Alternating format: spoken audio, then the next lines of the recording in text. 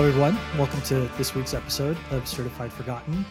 As a reminder, if this is your first time with the show, we are reviewing the films. We're talking about the films that have 5 or fewer reviews on Rotten Tomatoes. That's kind of our promise to you that the stuff that we talk about, it's not something you've heard of before. It's not something that's been written about a ton. We're going to the bottom of the barrel. We're finding gems, all that good stuff. I am, as always, one half your Matt hosts. My name is Matthew Monagle. I am here to entertain and enlighten, and I am joined, as always, by the other Matt Donato. How are you, friend? Still alive and still quarantined. What is it, June 15th? So it didn't used to be so important that we date stamp these episodes, but now I feel like everything changes daily. So this episode is being recorded on June 15th. So no aliens yet, or maybe aliens actually. I think I saw some, whatever. A lot of weird stuff is happening right now. No, wait. The aliens do exist. That is now proven, and we've just glossed over that. Also, the monkeys have COVID, and they're like a biological weapon basically now. So yeah, that's where 2020 is at on June 15th. What a time capsule. So you know what? We're going to put all of that aside for a moment, though. We're going to talk about movies, and we're going to pretend like the world is not on fire. And we have brought in an awesome guest this week who has brought a movie that I cannot wait to talk about. So Donato, if you'll do the introductions, please. Today on the podcast, we have a filmmaker, a writer, and an all-around jack of all trades. We have BJ Colangelo. Hi. Hello. Thank you for getting my last name correct on the first try. I'm very excited about it. Wait, is that really not a thing? If you would ask any substitute teacher I've had in my whole life, my name is BJ Colangelo, which sounds exactly like something you want to hear in an elementary school classroom. But that's not even how it's written. Like, it's clearly written as Colangelo, but people see what they want to see when they look at words and what they think they mean. You know what? I will back you up here, BJ. As somebody who has many of the same letters in my last name that you have in your last name, as soon as people see like G's, L's, E's, and N's, they're just like, whatever. If I'm ballpark, it's as close as I'm going to get. I teach my kids how to say it by, citing the best of the Teenage Mutant Ninja Turtles. And I'm like, it's like Michelangelo, but I'm Ms. Colangelo. And they're like, oh, that's great. I remember forever. I'm like, yeah. Then again, I've gotten Donato, and then people just replace O's with A's. So yeah, things are weird, man. Like, just read words. It's not hard. Miss Colangelo, I think I'm going to call you that for the rest of that because class is in session. Sorry, that was terrible. I feel really bad about myself. Anyways, I'm excited to have you on because I know that you have done a ton of different stuff for the horror community. You pop up in a lot of awesome publications. You've helped moderated some of the online communities as well. You've really been like what I think of as sort of a steadying presence for a lot of different conversations that have happened over the last couple of years. So I want to take this opportunity to kind of put the spotlight on you and talk about your early days with the horror genre. Like, what were those first couple of movies that you watched? How old were you? Like, when did you first realize, hey, this horror genre, this might be my thing? Sure. So I have what I've discovered over the years is sort of an atypical childhood with horror, in that my parents did not care what I watched when I was a kid. So I actually shared this story earlier this week, but my absolute earliest memory that I have as a child is being, I don't know, like 4. And I'm sitting on the couch with my mom, and she has just rented the It miniseries, and she's holding the VHS tapes, and my dad walks in, sees me sitting next to her, and goes, "Don't you think she's a little young for this?" And my mom looks at me, then looks at my dad, and goes, "She won't remember this." And that is my absolute earliest memory of my existence. So horror has always been around for it. My mom is a diehard horror fan. My dad does not like to watch horror movies because he doesn't like to be scared, but my dad likes to scare other people. He's a big prankster, big practical joker.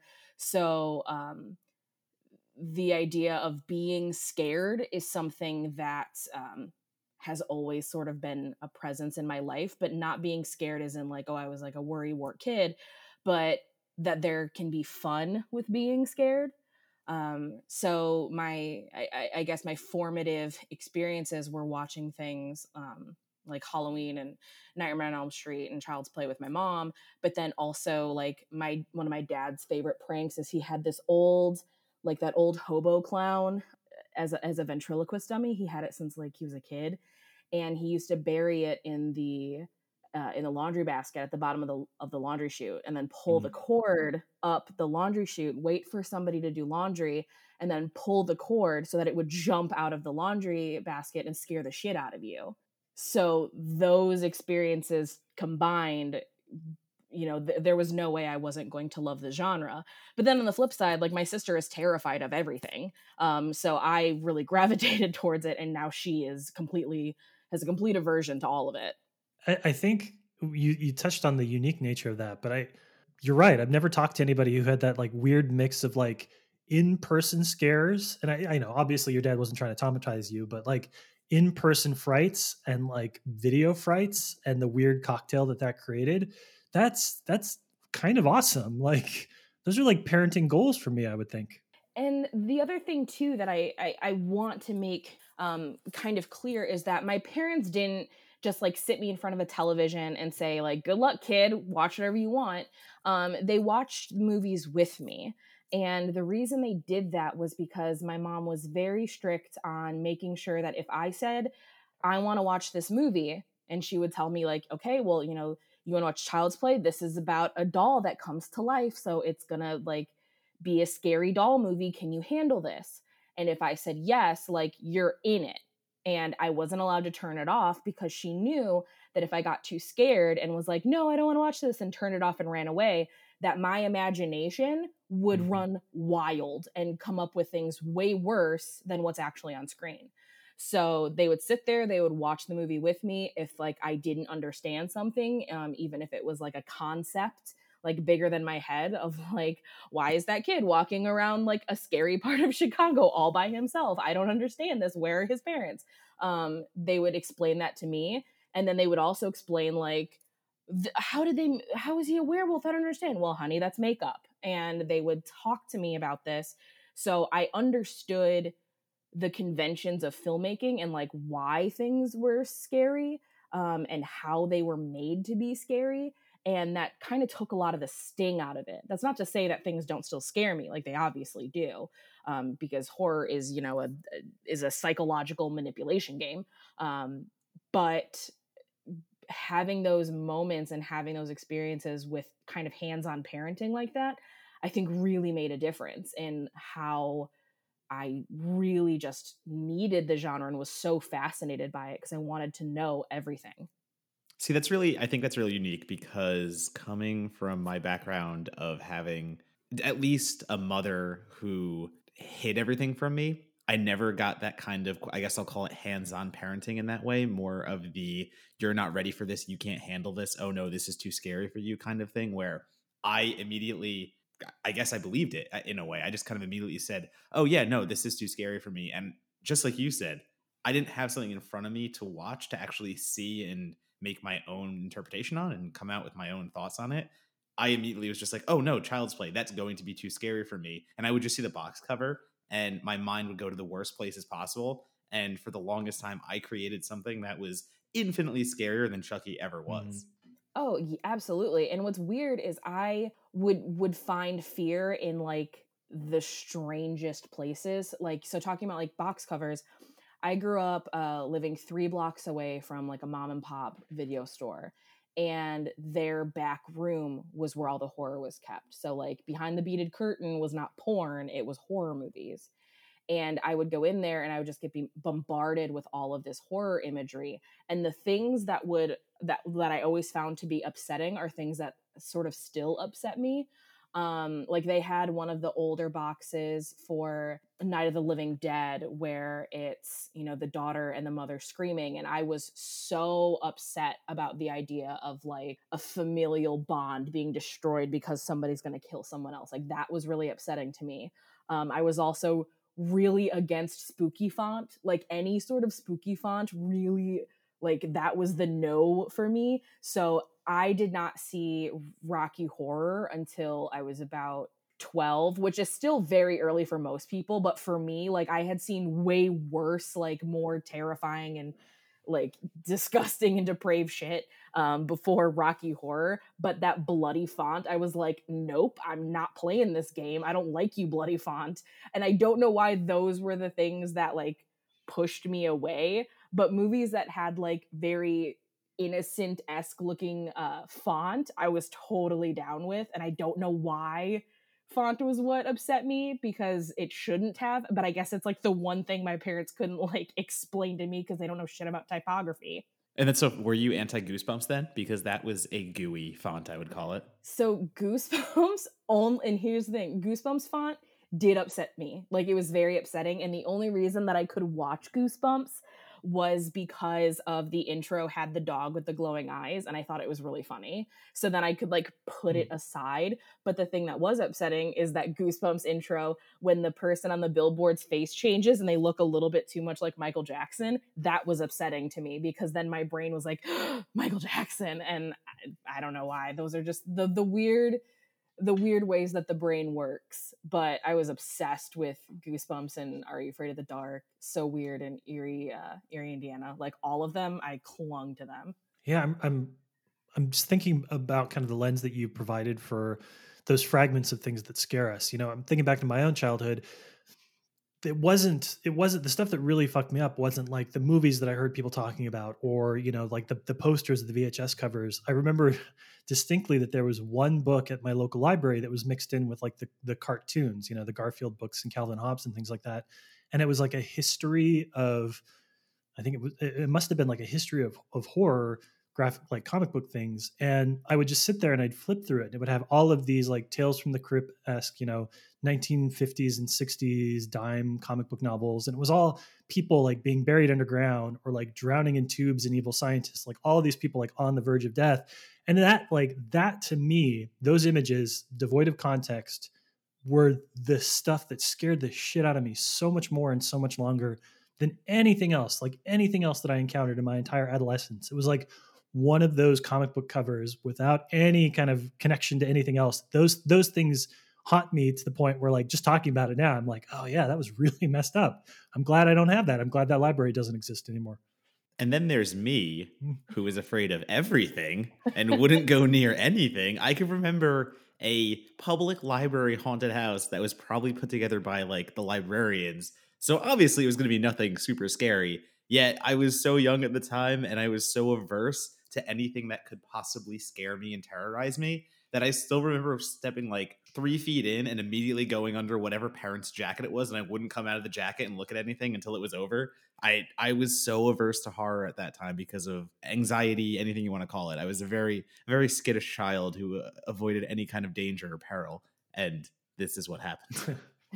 I'm glad that you both brought up, like, I guess, like books and libraries, because another weird thing is because my parents were so willing to let me read things or watch things, I kind of became notorious for it. And that meant that whenever the Scholastic book drive came to school, if you wanted to read Scary Stories to Tell in the Dark by Alvin Schwartz, then you had to be nice to me that day, because I'm the only one whose parents signed the waiver to let that book come home with me. And like, you know, all of that imagery is just, you know, nightmare fuel. Oh yes. So even though the stories themselves are not like super terrifying, it's just those illustrations are horrifying. And I also don't want to make it seem like I was this like super brave kid that could handle everything. I still got scared quite frequently.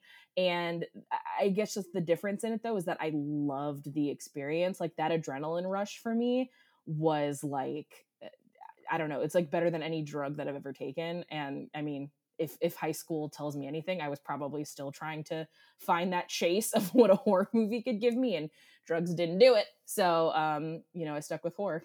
Well, talk about that a bit then, because you know you had this stuff that set roots so early for you at such a young age.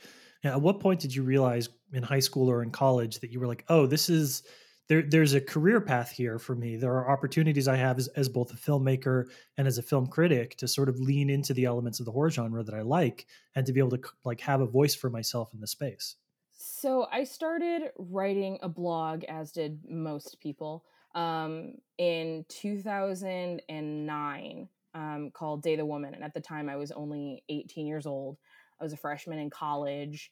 And I grew up in Chicago, in the greater Chicagoland area, but where I went to school is this town called Macomb, Illinois. where the closest Chipotle and the closest Starbucks were an hour and a half away. So it's like middle of nowhere, Illinois. And I was incredibly bored and I needed to stimulate myself in some way, shape, or form. So I used to get in fights all the time in the bloody, disgusting comment sections. And I quickly realized that there weren't a lot of people in those comment sections that were women. And it usually ended up me versus, every incel asshole horror fan that was using the internet in 2009. So I went, screw it, I'm going to make a blog. And I started making a blog. And the idea was that I wanted to make something that was like hyper feminine and very much rooted in my experiences as a woman liking horror films, because obviously we all have different gazes and our lived experiences influence the way that we analyze and the ways that we see film. So, I would write about, what is Carrie from a woman's perspective, or like, how do I, as a female horror fan, like the reality show Scream Queens on VH1? What does that do for me, if anything? And from there, I was really consistent with my writing because I was really bored.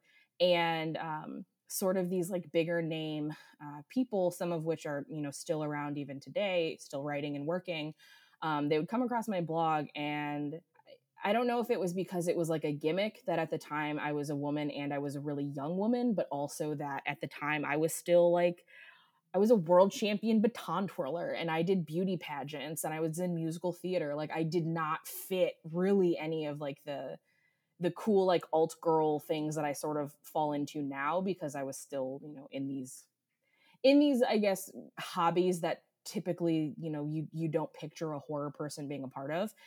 So it was like this new interesting niche that people, I guess, really gravitated towards. I mean, I would assume that they must have, because I'm still around and I'm still, kind of doing that today. But I realized pretty quickly that a lot of people felt seen by the work that I was doing. And I almost felt as if I owed it to them to continue doing the work and to, start taking like film theory classes. I ended up getting, a film theory minor in college because I wanted to make sure that I wasn't just talking out of my ass whenever I was doing this. And I just sort of kept doing it. And then one thing would lead to another with, so-and-so is going to actually pay you to do this for once. And it's like, whoa, that's big. Or, I couldn't travel and go to festivals, and people like, hey, there are these things called screeners where you can watch these festival movies at your house. I'm like, what? That's amazing. And I just sort of kept doing it and I haven't stopped doing it. I'm kind of curious that you brought up, not curious actually, I like that you brought up the fact that, at the time you were a voracious horror viewer and someone who wrote about horror, yet you didn't fit the quote unquote, stereotypical look of horror. And I feel like I still struggle with that a little bit myself, because at times, like, I'll show up to a festival like you talked about and it's full of horror fans, who look the part, we'll say. And then I show up in like a polo and like khakis and I'm kind of like, yo, what's up, everybody? And it's like, I get looks like what are you doing here kind of stuff. Yeah, that's very much a real thing. And that happened to me, in all honesty, until I got cancer, because then I shaved half of my head because my hair doesn't grow correctly on this side anymore. So I just keep it shaved. And now suddenly I have like this alternative haircut.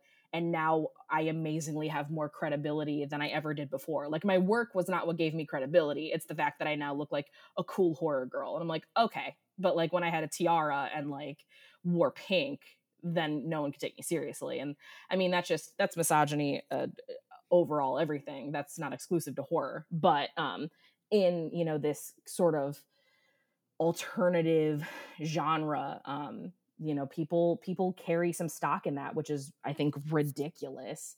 But it's a very real thing. And I think to act as if that doesn't exist is kind of ridiculous, because it does. Yeah, like I tweeted once or twice just about like when I was first coming up, I guess I would say, well, I'm still coming up. What the hell am I talking about? But still, when I was earlier in my journey as a horror writer, I'd start talking about sports and I would notice my follower count would just kind of tick down a little bit every time I tweeted. And I was just like, all right, like, you know, yeah, I'm into horror, but I also am into watching baseball, and I'm also into all these other things that don't exactly fit the mold. But what the hell is the problem with that? Like, that doesn't mean I'm watching any less horror, know any less, or I'm not diving into this genre with the same level of enthusiasm. And it's an interesting thing that I wish wasn't as prevalent, like you said before. And 100% the misogyny thing is another thing I've never even had to deal with. So that's just another level on top of it.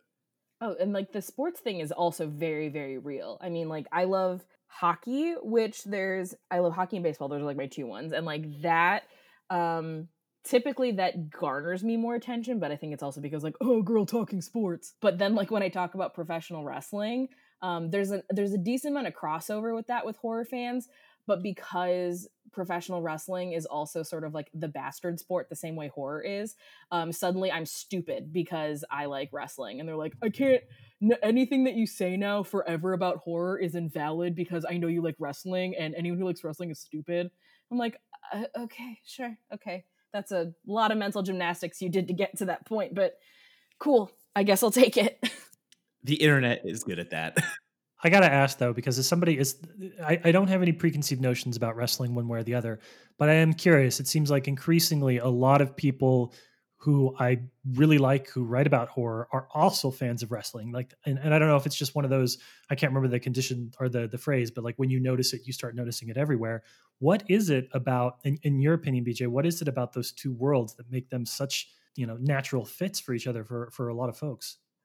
I think that the reason that there's such a crossover is, I mean, one, obviously, like they're both the bastard genres. Like, if you like horror movies, you're seen as lesser than by most of society. They think that there's something wrong with you. Like, how can you enjoy that sort of material? And the same thing goes with people who enjoy wrestling. If you enjoy wrestling, it's constantly like, it's fake. How can you like that? And it's like, well, yeah, no shit, it's fake. We've always known that it's fake. No one has ever, I mean, outside of Vince McMahon, because he's a crazy person, has ever tried to make the world believe that it's real.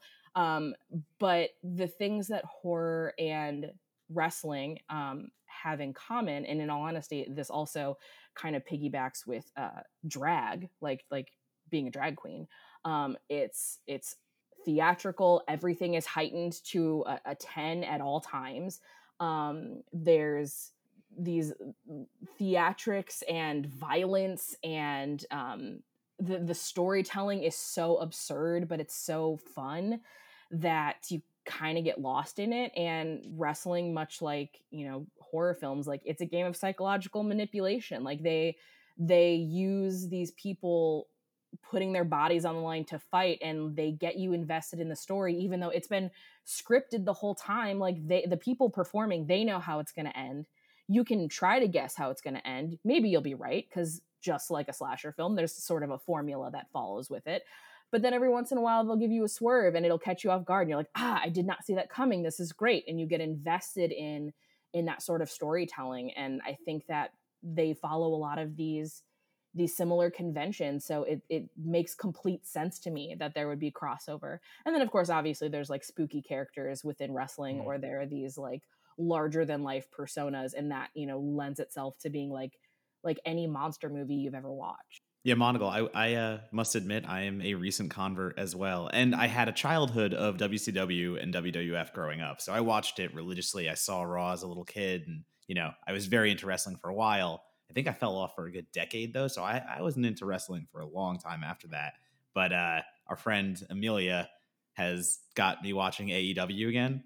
And the tag team of having Orange Cassidy being the best fucking wrestler I have ever encountered in my entire life, and the fact that I listen to Every Time I Die and they're one of my favorite bands, and I'm sitting there watching one of the pay-per-views, and in these times, in the quarantine, whatever we call it, AEW has adapted to doing live shows with just other wrestlers as the quote-unquote crowd, and they stand around the outside, and that's how you have a little bit of interaction with a quote-unquote audience. And I'm sitting there, and I'm having a double take moment, and I'm like, is that the guitarist from my favorite band standing on the side of the ring? What is he doing there? So I immediately text Amelia, and she's like, oh, you're talking about the Butcher. And I'm like, what are you talking about? She's like, oh, that's the Butcher. He's a wrestler. He's a tag team with the Blade. And I'm like, wait, do I love wrestling again? I'm like, what? And I love that. And in all honesty, that seems to be the case for a lot of wrestling fans right now, is that we all watched it when we were kids and then we fell off, usually like, you know, a little bit like after the Attitude Era, if not during the Attitude Era, which is, you know, like The Rock and Stone Cold. And, you know, when WWE did things like blackface and like lingerie matches, a lot of people fell off then, but now have been coming back to it because it's been, you know, changing and evolving and becoming this really interesting and weird sort of thing again. And it's fun again. I mean, and it's the only sport that's going on right now, so I mean your options are limited, so quarantine has been bringing out some new wrestling fans. Well, I'm going to use that as an opportunity then to pivot into talking about the show, because I heard the word theatricality, I heard the word violence, and I heard the word psychological manipulation, and I thought, you know what better way to set up today's movie, Teenage Cocktail? So we're gonna be right back, and when we do come back, we're gonna talk about this film that BJ's brought us.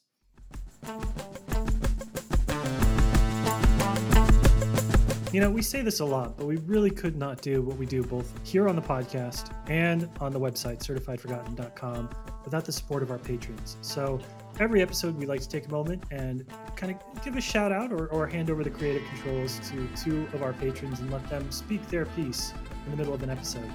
So we've picked our patrons. Donato, you are the voice of the show. What's up, man? What are people saying today?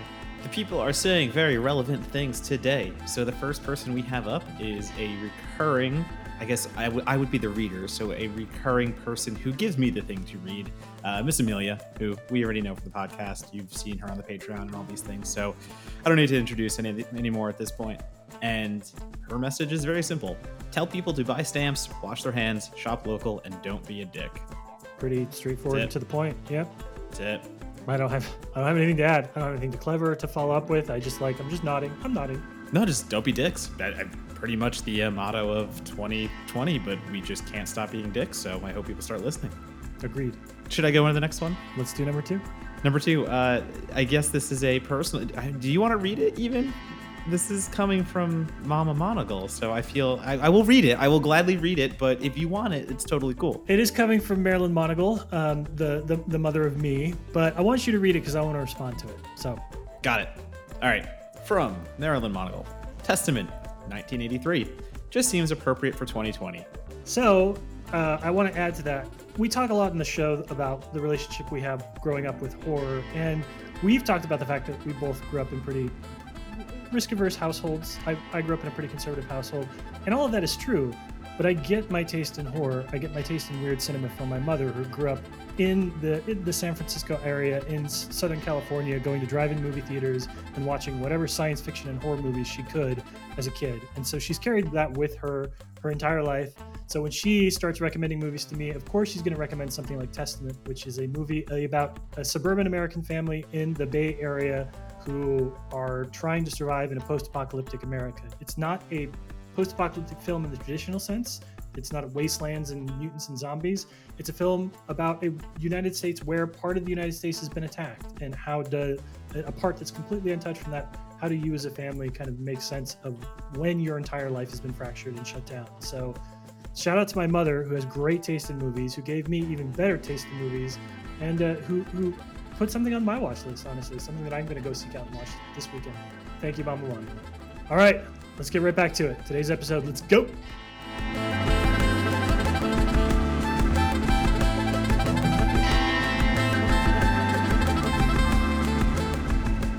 All right, so today on the show, we're going to be talking about Teenage Cocktail. Now, Teenage Cocktail is a 2016 film directed by John Carcetti, and it stars Nicole Bloom, who many of you will probably know from Superstore, and Fabian Terez.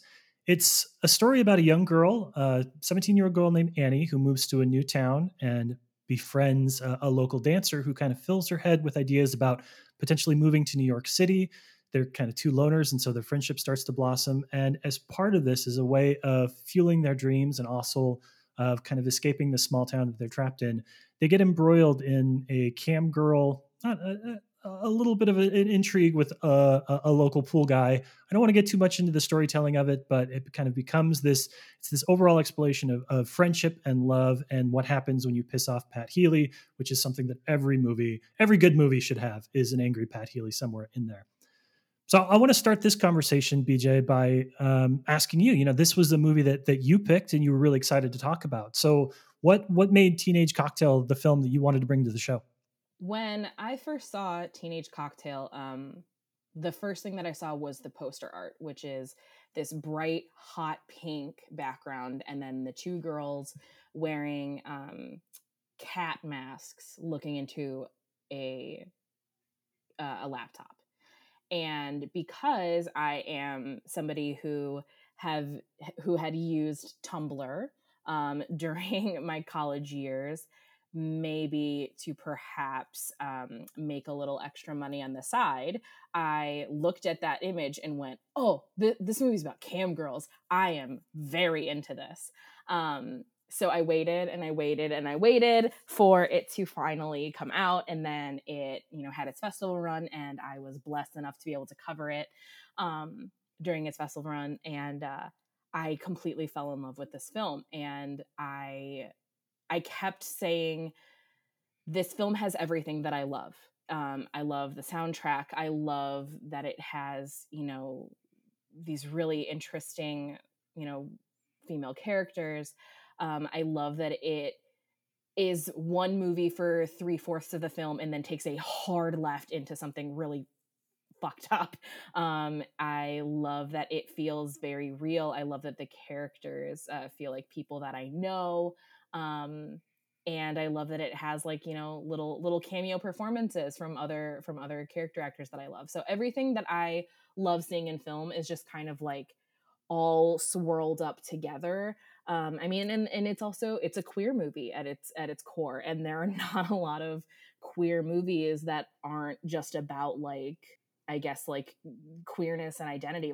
It's such like a non-issue, their queerness, and I just could not get enough of this movie. And the reason that I wanted to bring it is because I talk about this movie pretty frequently.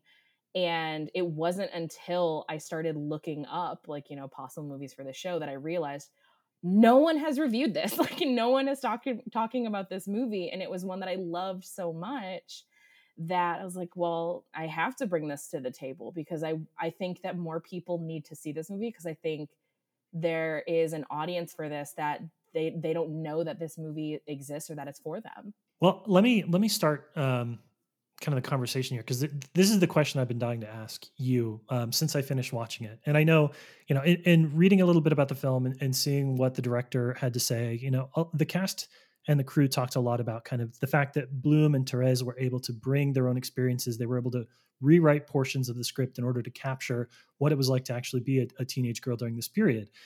And it's complicated in the sense that these are two girls. They're both underage, 17 or younger, that are cam girls. The people that they're attracting and the people they get caught up with are clearly above the age of consent, above 18. There's a lot of different elements here that kind of collide. So I want to start by saying, what you've written a lot about the gays in films, who the intended audience is, who's watching this, who it's written for, the perspective that people are supposed to adopt. What are your thoughts about the gaze of Teenage Cocktail? Like, is this written to objectify? Is this written to sympathize and empathize? Like, if somebody was going down and sitting and knowing that this is a queer film, like, what should they have in mind about who this movie is written to adopt the point of view as? So I'm really, really glad that you asked that question, because for me, when I was watching this, I was like, oh, this is a movie that queer girls are going to love. But at the same time, the gaze for queer women and heterosexual men, there are things that have crossover, because if you are attracted to women, then obviously you may see some of the same things, but not in the same way. And there are plenty of moments in the movie that punish you for enjoying the gaze that you have been given. And I think that is so very important, because they present these girls in a way that, sometimes feels a little bit titillating. And when that happens, it tends to also point the finger back at you. And it's like, why do you like this, you creep? They're underage. And I think that that's really, really important, especially because, as somebody who, I'm fully open about it. I was a floozy when I was, in high school, and I was very open sexually. And I had experiences like this when I was underage. And I look back at them and I'm like, yeah, they were fun. And at the time I loved it. I didn't see anything wrong with what I was doing. And now as an adult, I can look back and go, oh, that was fucked up. That was not okay. And I think that that's what this movie does, is it shows you these situations where you're like, oh, this isn't bad, this is fine. And then every once in a while you get that reminder, like, no, they're 17 and like this is not fine. And I love that it does that, because I love movies that make audiences feel guilty for enjoying them, because I'm a bad person. I don't know. I think too, the importance in the showing of the gays as well, whenever they do have a moment where it could be viewed as the, you know, the characters on screen are these two young girls and things are getting, as you said, a little titillating and they get a little exciting. And then they immediately go back to that alternate view of either Pat Healy or the cam. So like, I love how that's how they use that little device to then say, yeah, no, if you are actually enjoying this and you're actually getting the rise out of this that we think you might be, oh, here's what you look like doing that. And then it's like cut to Pat Healy, who is neglecting his wife and sitting alone by himself in front of his like computer, huddled over, going like, yes, please. Yes, absolutely that. And like, I mean, even the very first time that the two of them, you know, do anything together, and she's like, well, what about the camera? And she's like, you know, it's just you and me, like, that, don't even pay attention to that. And you have this moment where you like, you realize like you are a voyeur looking in on like what is like a very real moment for these girls, and you're creeping on it, and like that makes you, you know, kind of weird in that regard. And in all honesty, the only thing the only thing that is unrealistic in any of those moments is how quickly and how I guess how high the dollar amount is that people are tipping, because that is not how no one is dropping $25 for for a jeans on makeout session. That's not happening. But no, I've really liked how it plays with that gaze. And like as a queer person watching it, I was like, well, this is very sweet. And then anytime something did get titillating, I immediately had that like red flag go off of like, I shouldn't be watching this. And I guess that's the question of who is watching. Like, is that red flag going off, or are you ignoring it? And that's a whole lot of, you know, an individual's problem. And then so here's, I think here's a question coming from me now, just out of curiosity, and someone who's, you know, I've watched, you know, a bunch of queer films and trying to get, you know, my own kind of understanding, I guess, in a way, like of the community and stuff like that. But as someone who, again, has been watching a lot of queer films and sees something like Teenage Cocktail, I guess I'll use impressed as the word, but I think Teenage Cocktail isn't trying to earn credibility as a queer film. I've watched a lot of films that queerness is part of the narrative in a way that it's kind of thrown in your face to say, hey, also, we're a queer film. Look what we're doing. We're going to kind of make it a little stereotypical. And we want to make sure you know this is the whole point of this, where Teenage Cocktail just feels natural. It's just two people in love, and it doesn't really matter at that point beyond the two people on screen. And I feel like the chemistry is so good that it just feels like such a natural film. And I also feel like you don't see it that often with this kind of subject matter. And I'm just curious if that's just, you know, my own misunderstanding or my own inexperience in a way, or if that actually is something that Teenage Cocktail does well. Oh no, you're right on the money. Like, it is so refreshing to watch this movie, because it's such a non-issue. Like, their queerness is not the definitive part of their identity. Does it feed into that idea of, you know, how frequently queer women especially are fetishized by straight men? Absolutely. That goes back to that being part of the gaze. But their actual connection between each other, you know, it's so second to who they are as people. You know, it's what brings them together, but it is in no means like what defines them. And even the interactions with the people around them, like the mom at one point, you know, walks in on them making out, and she doesn't say anything about it. She doesn't make them feel bad about it. She just goes like, okay, I'm going to do your laundry, leaves, closes the door, and then opens the door back up, which, you know, lets the audience know like, okay, mom knows for sure that like they're doing stuff, and she's keeping the door open, because that's, you know, the parent thing that you do when you have teenagers and, you know, they're in a bedroom together. So you have that moment, or, you know, there's a moment with like some boys in school that, spread some rumors about them. And it's never this like awful, like homophobic thing about, it doesn't depict violence against queer people. It depicts violence against people who happen to be queer. And there's a distinction in that regard. This is not the opening scene of It Chapter 2. This is a situation that happened to two girls. They just happen to be queer. It's not because they are queer. Yeah, I feel like that's what stuck with me too about seeing Teenage Cocktail, because I was also able to cover it after, I think it was South by Southwest Film Festival, and it was about 2016. And the odd thing to me about Teenage Cocktail is why it wasn't received after it hit festivals. And thinking back on it, it's one of those films that made me want to start this podcast, because I remember being at South by Southwest and sitting with Perry Nemiroff, and we both see this film and we both go write these glowing positive reviews, and we're talking about it and saying, y'all have to see this when it comes out. And then like a year went by and it never came out, and we didn't hear anything on distribution. And this was the early days, I would say, of like Netflix starting to get into the game of grabbing movies and just putting them up there and not really doing anything with them, because it just hit Netflix and no one talked about it again. And it's such a disappointing thing, especially for a film like Teenage Cocktail that does exactly what we say it does. And, queer cinema is underrepresented. And the fact that this could have been handled in a different way by a different distribution company, like, it kind of makes me a little sad that it just got quote unquote dumped. It really breaks my heart, and I get really frustrated sometimes because like one of the production companies behind this is Snowfort, with like, Travis Stevens, and a lot of people I see frequently comment things like, anything Travis Stevens makes, I'm going to watch it.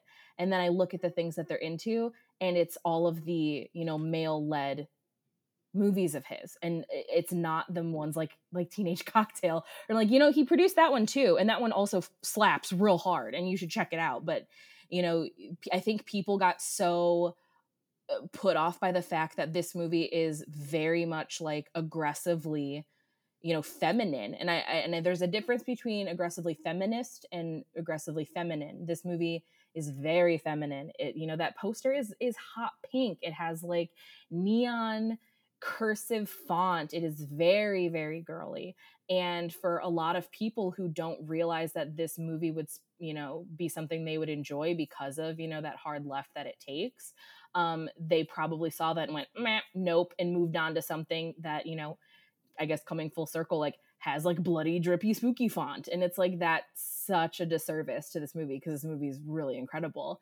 And going to the audience that this would probably really, really flourish with, I highly doubt that this movie would ever fall under like the LGBTQ label on Netflix or Hulu, because it isn't that in your face. This is not Gay Best Friend.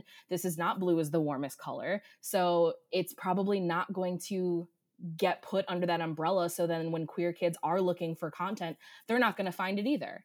And it's a real shame, because I think some of the best movies that are made are these ones that don't fit nicely into these genre boxes. But when a movie doesn't fit into that box, it's punished in the long run, and it sucks.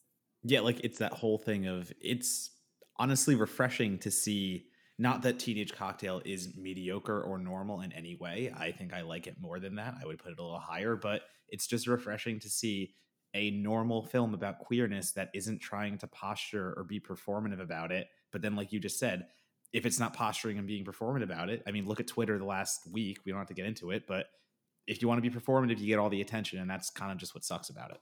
Yeah, very much hard agree in that regard. And like my wife and I host a queer event, well, did before COVID, at the bar where we both work at, and we frequently like do these queer events where we will show movies. And this is one of those movies that like I always want to put on. But then I know that, like, if you're watching this for the first time, like, it may not be queer enough for some people. And that, I don't know, it's very weird, because the representation of queer people is so shitty. I think even within our own community, we sometimes struggle with representation that isn't, you know, in a wholly positive light, because these girls are queer, yes, but they're also making a lot of fucking mistakes, and they're, you know, making some pretty bad, there's a lot of bad decision making going on in here, there's a lot of self-destructive behavior going on in here, and that's also very real, and that is very true to a lot of queer people's experience. But I think some people might be averse to it because, like, shh, don't tell the secret. Like, you know, we fell into this world of respectability politics when, you know, marriage equality was happening, where it's like, no, no, no, we're just like you know, if not, we're even better. Look at, we've had these relationships for 60 plus years, please let us get married. Like, but not all queer people are this like squeaky clean thing. Sometimes we do things like sell our bodies on the internet when we're underage, and that's also a real experience. And I don't know, I like that this film is willing to portray that, even though I can definitely see why some people would not be a fan of it. The thing that stuck out for me in this film, and it kind of, I think it kind of pertains to the conversation the two of you are having. You know, I grew up in a very different environment. Had a very different high school experience, I think, BJ, than you. You know, I grew up in a pretty religious household. I was homeschooled for a few years to make sure that I had a religious focus to the education. I've talked about that before. But for me, you know, sex was early on ingrained in me that it was this like, honestly, this terrible thing. That you know, it was this bad thing, and you were supposed to wait until you're married and all of this stuff. And you know, I've spent kind of my entire life with this warped idea of what sex is or should be. And because of that, when I watch a lot of movies, you know, the default position for a lot of films, teenage films, queer films, whatever they may be, is sexist trauma, especially early sexist trauma. And I think the thing that really stood out for Teenage Cocktail, I mean, the first experience, the first sexual encounter really that Annie and Jules have is part of a foursome. It's two couples that are kind of drunk and having fun together. And that's the first time that Annie and Jules really get to enjoy each other's company. And there's that. I don't want to conflate it because it's underage and illegal, but there's the later thing that happens with Pat Healy. The sex in this movie is not traumatic. It is not defining. It is not this thing that either of these characters are never going to be able to get over. And to me, that was like watching a movie where sex is just sex, or it's not some sort of psychological scar that you're going to have to spend years and years and years to get over. I was surprised at how different that felt, at how much that seemed unlike a lot of the movies that I had watched before. I was gonna say, I think especially with teen movies, so many teen movies that have anything to do with sex, like, I guess just like the queerness, like that's the central idea of like losing your virginity, or, you know, whatever it is, like it becomes the thing. And in this movie, it's just a thing. Yeah, and I mean, you know, Monagle, I've seen your acapella videos from high school, and you're gonna tell me that you were not getting laid on the reg after those? Those were college. Thank you. Oh, that was college? Oh, shit. My college acapella group. And you know, the performance was its own reward, really. I'm gonna stand up for you because I am a like 1+1 star swing choir musical theater dork, and I got laid all the time. But that actually kind of goes into why I love this film so much, because I mean, like, if anyone follows me on Twitter, or if you've met me in person, it's not a thing to say to like try to sound like I'm really cool or like really impressive or whatever. But like, I have like dumb big tits. Like, I'm just gonna say what it is. And they were not something that happened in adulthood. Like, they happened when I was very, very young. And you know, I started getting sexualized when I was like 11, and I didn't know what was happening, but like people thought that I was way older than I was. And I had to kind of come to grips pretty fucking quickly with like how the world around me worked. And because I was so used to people either making comments or, you know, making assumptions about me as a person because of a part of my body that I had zero control over, sex really stopped being, you know, a big like important thing in my life. Because when you can't go to the mall without somebody who looks like 30 years older than me asking me, are they real? Like, sex really stops being this like special, dreamy, you know, very important thing that I think so many people grow up believing. Because I was like, it's clearly not, when I'm getting sexualized or catcalled or whatever at any given moment of, in trying to eat lunch at a food court, trying to, take a test and noticing the kid sitting across from me is like unable to focus because my boobs are at the same level as like the table what we're writing on. Like when that sort of stuff gets bombarded in my brain, like it's such a non-issue in my life. Like any of the sex that I had when I was younger, it was never this like beautiful, oh my God, life-changing experience. It was just a thing that happened. And I mean, I'm also very, very vocal on social media and in my writing that like I have experienced sexual abuse. And I think that the reason that I don't I don't have this like consistent trauma response, because that's also an important thing. Like trauma is not an event that happens to you, it's the reaction and the response to it, which is why like some people, who saw 9/11 like can never go on an airplane, and some people are like, oh, that sucked. Trauma is the response. And the reason I don't have a continuing trauma response to any of this is I think I just kind of was very desensitized to, sex as an important milestone to begin with. So then when like my quote unquote like virginity was taken from me, like it didn't fuck me up. I was like, well, this was a terrible experience and I have a lot of trust issues, but like I can get past this. I can get through this. And I think that's why I gravitated towards this movie so much, because it's like, oh yeah, these girls get it. Like they get it in the sense of like, it's just a thing and it's fine. And like, if somebody's going to be willing to pay for this, then fuck it. I mean, obviously they're too young to be consenting to these ideas, which is something that I haven't seen. I really haven't seen represented until last year with Euphoria on HBO. There's a character who does this and has a very similar mentality to them. But like this is very unheard of. This like it's sex positive high school movies don't exist. No, not at all. And I think there's also talking about the Pat Healy character before and how they use the Pat Healy character to basically turn the audience into a voyeur and like you said before, make you feel bad about enjoying what you're watching in that moment, because you shouldn't be. They are underage. This is a bad thing. But we are, as just you said before, there are times where women or young girls mature faster than others. Things like that happen. And the juxtaposition against later on when Joshua Leonard's character, who is a father of one of the girls, and he finds one of the photos that the girls have taken, and it's them in their underwear in a seductive pose.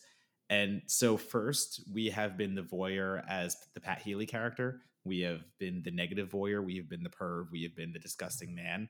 And then now we are Joshua Leonard, who is a father. And he immediately looks back to his daughter, who was, in real life in the scene, she's fully clothed. She's wearing pajamas and she's just talking to her dad. But now dad has seen that picture, and dad looks back and he sees his girl in her underwear now, and he can't get that image out of his head. And like the horror that comes over his face, he's seeing the same thing that Pat Healy's character has, but now he sees it as like we're seeing it as a father. I think it's just a really powerful way of playing those two characters against one another and being like, hey, every time you do this, like fucking remember this, man. Yeah. And I love that moment so much, because something that I think is so hard to explain to people is that like, so I don't know if either of you have ever seen Assassination Nation, but there's so there's the principal who has pictures of his daughter when she's like 4 or 6, like taking a bath on his phone, and everyone during those leaks, because that picture is leaked at the same time as like his porn history, people put them together and it's like, oh, he's a child molester. And it's like, no, there's nothing like inherently sexual about like seeing your child that way. But I also recognize that for my own sanity, I have never been around my father without a bra on, like even under my tank top, because I know that if my dad, for whatever reason, ever saw me like topless, that I have the biggest boobs he's ever seen in his life. So then when like for the rest of my dad's life, when he thinks like, what are the biggest boobs I've ever seen? He's going to go, my daughter. And that's fucking weird. So like, I know I'm not like, I know that that's a reality, because it is. And like, it's not, you know, it's not like this inherently gross or sexual thing, but it's a weird thing to come to terms with.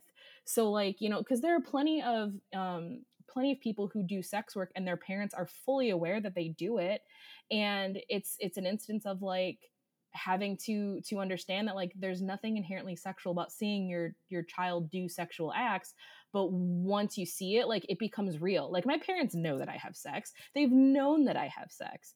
I guarantee they've probably had discussions about like, how does it work that, you know, her wife is trans when they have sex, how does that work? I know that these are conversations they've probably had, but seeing it is entirely different. And that like, so having that moment where Joshua Leonard has seen it and now he can't unsee it, I think is like horrifying and such a powerful moment. And I'm glad that they did it, because it's this weird side of acceptance that everyone is too afraid to talk about, and everyone is way too afraid to address or acknowledge. Yeah, and I think it's even more important how you just said how he comes to terms with it, because it's not an explosion. It's not a blow up moment. In any other movie, that would have been a climactic fight between daughter and father where there's lots of yelling, things are thrown, and someone's chased out of a house or grounded or something of that nature. But what Joshua Leonard's character does is, again, he is horrified. Do not get me wrong. He is horrified, mortified, looking at his daughter, and he can't unsee it. But he just gets all kind of like quiet, and he does the thing of like, remembering an innocent time when he did something for his little girl. Mm-hmm. And, you know, she picks up on it. She's like, what's going on here? She shuts her laptop after she sees the pictures, and maybe she knows a little bit too. But again, Joshua Leonard just kind of leaves the room, and there's still a good amount of movie left. And it's never really weird between them after that. He still kisses her goodbye. He still acts like the father, and I'm sure he's still tormented and haunted by it a little bit, but yeah, the coming to terms of just, okay, this is something I've seen. This is something she is doing. Fuck, let's just move on with our lives and just kind of live with it, is, again, something that would be handled very differently in another kind of film. Yep. And I think that that's what makes this movie so powerful, is because it doesn't lean into that like obvious sort of world. I mean, I can only speak from my own experiences, but like, I know that when my parents found out that I was sexually active, it was not treated as like this horrible, like, oh my gosh, like, are you being safe? Like, it wasn't anything like that. It was just like, okay, if this is what you're choosing to do, then okay, just like, you know, please take care of yourself. And like, they were so matter of fact about it. But I know plenty of other parents, like, it would have been a huge deal. So I guess for me, I was just like, I'm so validated in this moment.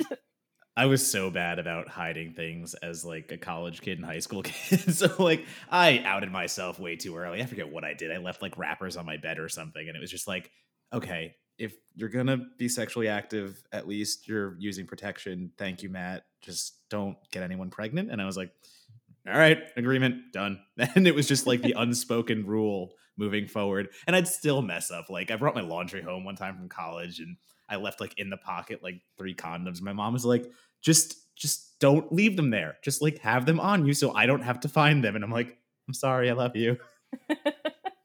Oh, that's funny. I love that. I do remember my dad being like horrified the first time he did laundry, and like I had like a thong or something in there.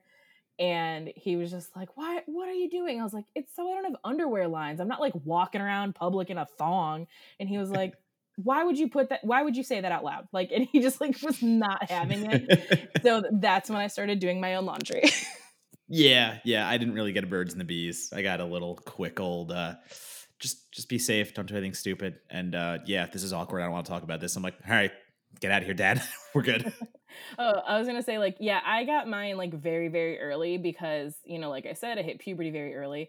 I don't know how any of your schools were. I went to, you know, like an urban public school. So we actually had pretty decent sex ed because, you know, teen pregnancy was an actual issue. But 3rd grade is when they started having like the your body's going to change class. And I didn't have to go because I was already menstruating. So they're like, well, you know what this is. We're not going to waste your time. You can like go hang out in the library or something.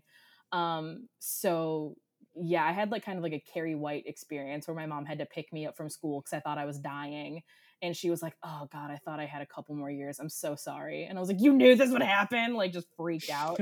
So then, you know, I'm 9 years old and my parents were good at explaining things. It wasn't just like, oh yeah, you're going to bleed and you're going to do this forever and it's going to suck. They were like, this is why you bleed. And it's because it's part of how babies are made. And I was like, what? So I like got all of this like very, very, very early. And I'm incredibly thankful that I got it when I did, because again, I think it kind of destroyed some of that mysticism behind like sex. No, I had the stereotype high school. You had one semester of gym where you didn't go to gym, you went to sex ed, and it was everything that's ever been in any movie. The teacher says the word penis, half your class erupts laughing because they think it's funny just to hear the word penis. You can't get any work done, and then the bell rings. So yeah, that was sex ed. And then just a bombardment of like terrifying photos of STIs, like way too close up. Absolutely. One day, like the activity was like, everyone think of everything you've ever heard a penis called and a vagina called. And I'm like, how is this productive? I don't know what we're doing here, just listing nicknames for genitalia on a board, but sex ed.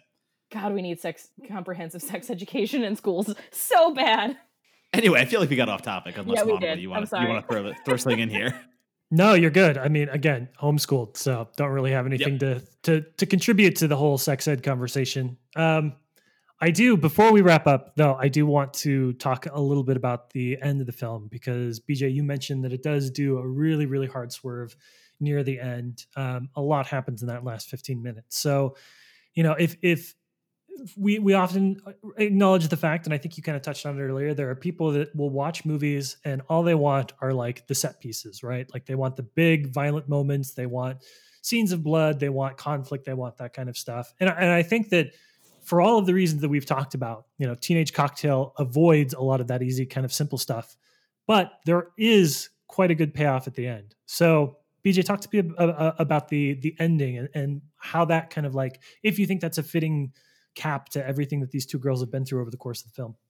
I love the ending of Teenage Cocktail because I feel like it takes the comments and the things that people say to women on the internet that they're upset about, like that they don't like for any given reason, and it makes it real, and that makes it really terrifying. I mean, I'm a horror Twitter person, I guess, because that's apparently an identity now.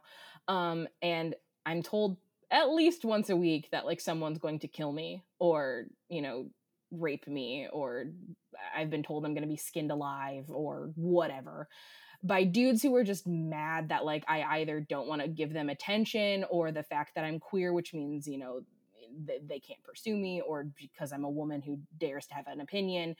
Any number or combination of those things. And there are days where I am like, whatever, like this guy's never going to do anything.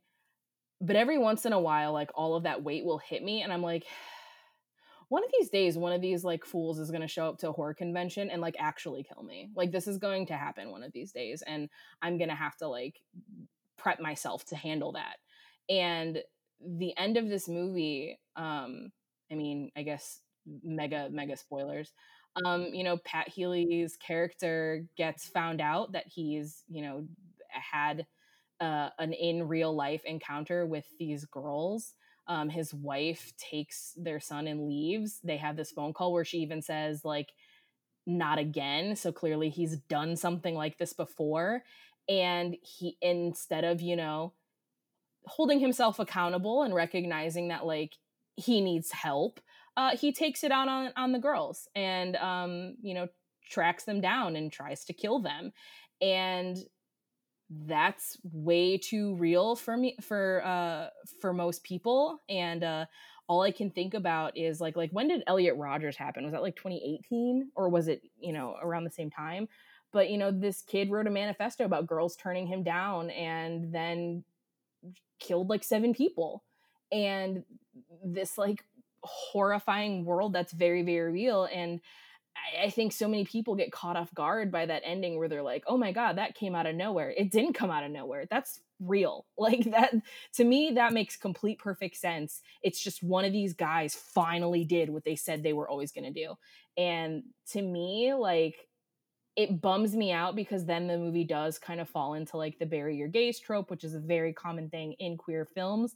But it's one of the few that I don't actually get mad about because it fits in the world. Like, it doesn't feel like the characters are being attacked because like they have to be punished for being queer. It fits in the world of like women are harassed and, you know, blamed for, you know, like men are shitty and do shitty things, and women are often the ones that have to pay the price for it, and that sucks. And it's a very bleak sort of final act, but like it's not one that is out of the realm of possibility, in my opinion. Yeah, and I mean, for me, Teenage Cocktail is one of those films that I'm very happy every time it comes up, and someone kind of goes, "Look, yeah, well, that's not really a horror film," and I go, "No, it is." Like, Teenage Cocktail is a horror film to me. It's psychological horror the whole way through. If you're noticing Pat Healy's character the entire time, he's very insidious in his actions, and he's very creepy, and he's, you know, he's a villain in a way. I think the payoff for me, actually, I take it back. No, the payoff for me works. I think the struggling point for a lot of other people is going to be that payoff, and it's just going to be the fact that we don't get a bigger stalker vibe the entire film, and it's unconventional horror, I would say, on the mainstream definition. But I agree with everything you said in the way that they do handle the ending, and I think the ending caps exactly what it's been building to the entire time. I mean, Pat Healy's character gets denied over FaceTime, or, you know, over the chat camera, we'll call it, and then he finds them on their Craigslist post. It's, you know, everything he does is not okay. Everything he does is very fucking horrifying and traumatic. And if you don't recognize that as horror, I feel like that's a little bit of an issue. Yeah, I mean, it's, and it unfortunately, this relates to some stuff that's kind of going on in the horror world, that because Pat Healy's character isn't explicitly saying things like, I'm gonna jerk it to these high schoolers and then attempt to kill them, everyone's like, oh, it doesn't seem that bad. That seems like that ending doesn't seem like it fits. It seems a little out of nowhere. And it's like, no, you're getting all of these red flags leading up the entire way. Like, he has escalating behavior, but we've normalized so much of this like bad behavior and this like predatory shit that people don't recognize it for what it is. And that's what makes it increasingly infuriating when people criticize this movie for that ending.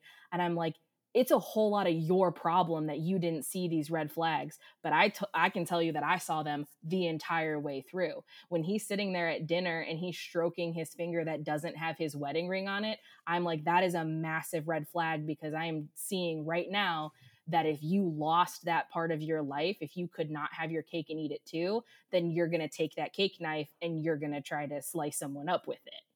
Yeah, that's such a great shot, because you see Nicole Bloom's character she notices it too, correct?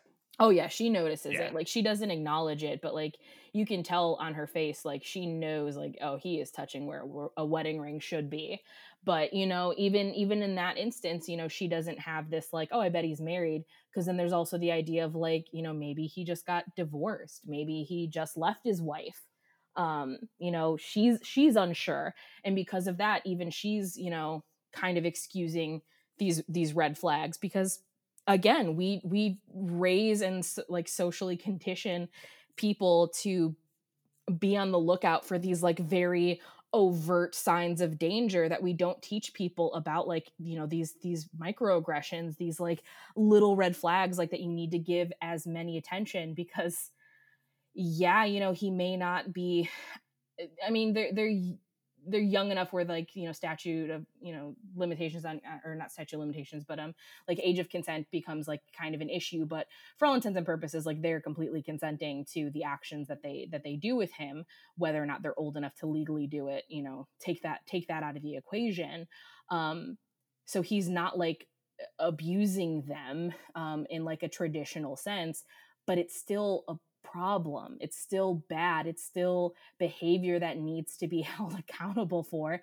And the end of the movie proves that like he can't hold himself accountable. He just wants to blame the women who outed him for being a bad person. And we see that far too often, where I'm not going to apologize for what I did. I'm not going to hold myself accountable for what I did. I'm just going to blame the women because they got me in trouble. Yeah, and I'll end on coming full circle and looking back at the title, Teenage Cocktail itself. And I love the fact that that title is exactly representative of what the film is. The film is it's a cocktail of toxic ingredients that are swirled together, and everyone has a bit of accountability. I mean, very much as Nicole Bloom and Fabian Teresa's characters are the victims here, they make some shitty choices. I mean, but we don't have to get into them, but they make some shitty choices, just as Pat Healy's character makes worse and much shittier choices. But even going back to AJ Bowen's like principal character, who is just playing like the good girls card, and every time he calls him into the office, and it's just this same kind of rhetoric that would turn off any kind of child. It's a lot of these toxic ingredients, just like alcohol, that get all mixed all together. And honestly, you get caught up in the moment, having a good time, and that's on sometimes when the worst shit happens. It makes me think of there's a line in the movie Hard Candy where Ellen Page's character is yelling at Patrick Wilson, and she goes, when a kid says, hey, let's make screwdrivers, you say no and you take away the alcohol. You don't race them to the next drink. Like, aren't you the adult here? And like, that's what I think about with this whole movie, is like, they are making this teenage cocktail and there is an adult here that can take that away.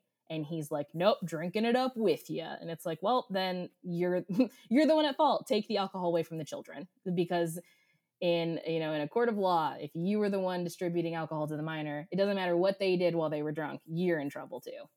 That feels like a fitting end to that conversation. That's a perfect topper. Boom. Can't see it, but I'm dabbing. Nice. Now we all know too. Thank God. Yeah, that's good. That's good. If you can send us a photo or something, we'll be sure to upload it alongside the episode. That's not gonna happen, but thank you. All right, so that was our teenage cocktail episode. BJ, first of all, I want to say thank you for coming on and having this conversation. I think that this is a movie like this is not. There's not going to be easy conversations about a movie like this, and I think that a lot of the stuff we talked about today, I know, enhanced my own viewing, and I can't wait to go back and watch it again with some of the stuff that didn't immediately come to my own mind. But I want to give you an opportunity here at the end to promote yourself. So if people want to see your film, if people want to read your writing, I know that you had a piece as of June 15th that just went up on Let the Right One In. It's really good. What are some places that people can go to seek you out and see what you have to say about stuff? Sure. So the easiest place to find anything that I write is just to follow me on Twitter, because I don't have like a writing home. I write everywhere. And my Twitter handle is just my name. So just BJ Colangelo. And I do have a queer horror short film called Labrys that's been making the rounds. I mean, mostly virtually at this point because LOL festivals. But if you want to check that out, if you can see it, I know that it's playing at the Soho Horror Fest's Pride Night, and hopefully some other places in the future once they figure out what they're doing with their festival in quarantine. Yeah, bit of a bummer there. Donato, what's up, man? Promote yourself. Well, before I promote myself very quickly, I do want to touch on the fact that Teenage Cocktail currently sits at 100% Rotten Tomatoes with those 5 reviews. So before I promote myself, I do want to promote the fact that 100%. I mean, I don't know what you're waiting for on this. It just meets our criteria, but that's 5 fresh reviews, including people like me and Perry Nemiroff and Heather Wixton, man. I don't know who else needs to listen to, but BJ, why is yours not up here? Because I was not a tomato certified critic, and I'm still not. Yep. And this is again the issue that we bring up with the podcast, because there are so many goddamn voices that should be out here on films like Teenage Cocktail, giving it more praise and actually giving it the quote unquote percentage that people would look at. Yeah, we wind ourselves up about that like every other episode. It's the horror community stuff. It's just that we know there are so many writers in the horror community that just aren't represented on Rotten Tomatoes, and arg. Which is such a frustrating thing when you see people who could not give fewer shits about horror than writing reviews about horror films. Get out of here.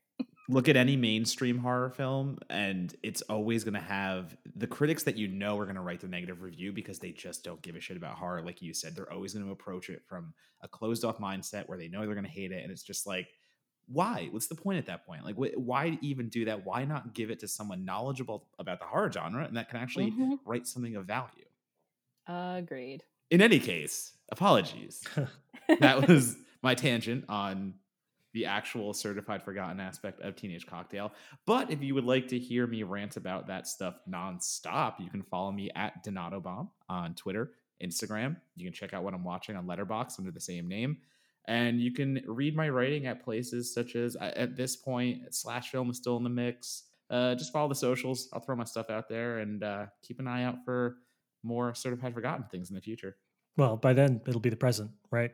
By now you will have seen the cool thing that we're working on for Certified Forgotten. So I hope you enjoyed it. As for myself, you can follow me on social media. Labsplice, LABSPLICE is my Twitter handle. I'm on Letterboxd. I don't remember my username. I'm on some other places. I don't remember those usernames. I have a pretty unique last name. Search for it. You'll be able to find me. And if you enjoyed today's show, if you enjoyed the other shows, please be sure to check it out. Subscribe on Spotify or Apple Podcasts. Leave us a review. Things like that go a long way towards making sure we can continue to bring in awesome guests like BJ. So we're gonna leave it there. But BJ, again, thank you so much for bringing this film. Thank you so much for having this conversation. It was a lot of fun. Thank you for having me, and thank you for letting me talk about how big of a slut I was in high school. Thank you for letting me talk about that too. I had nothing to contribute. Donato, do you want to take us off in our usual way? Let's give it an old demon wind.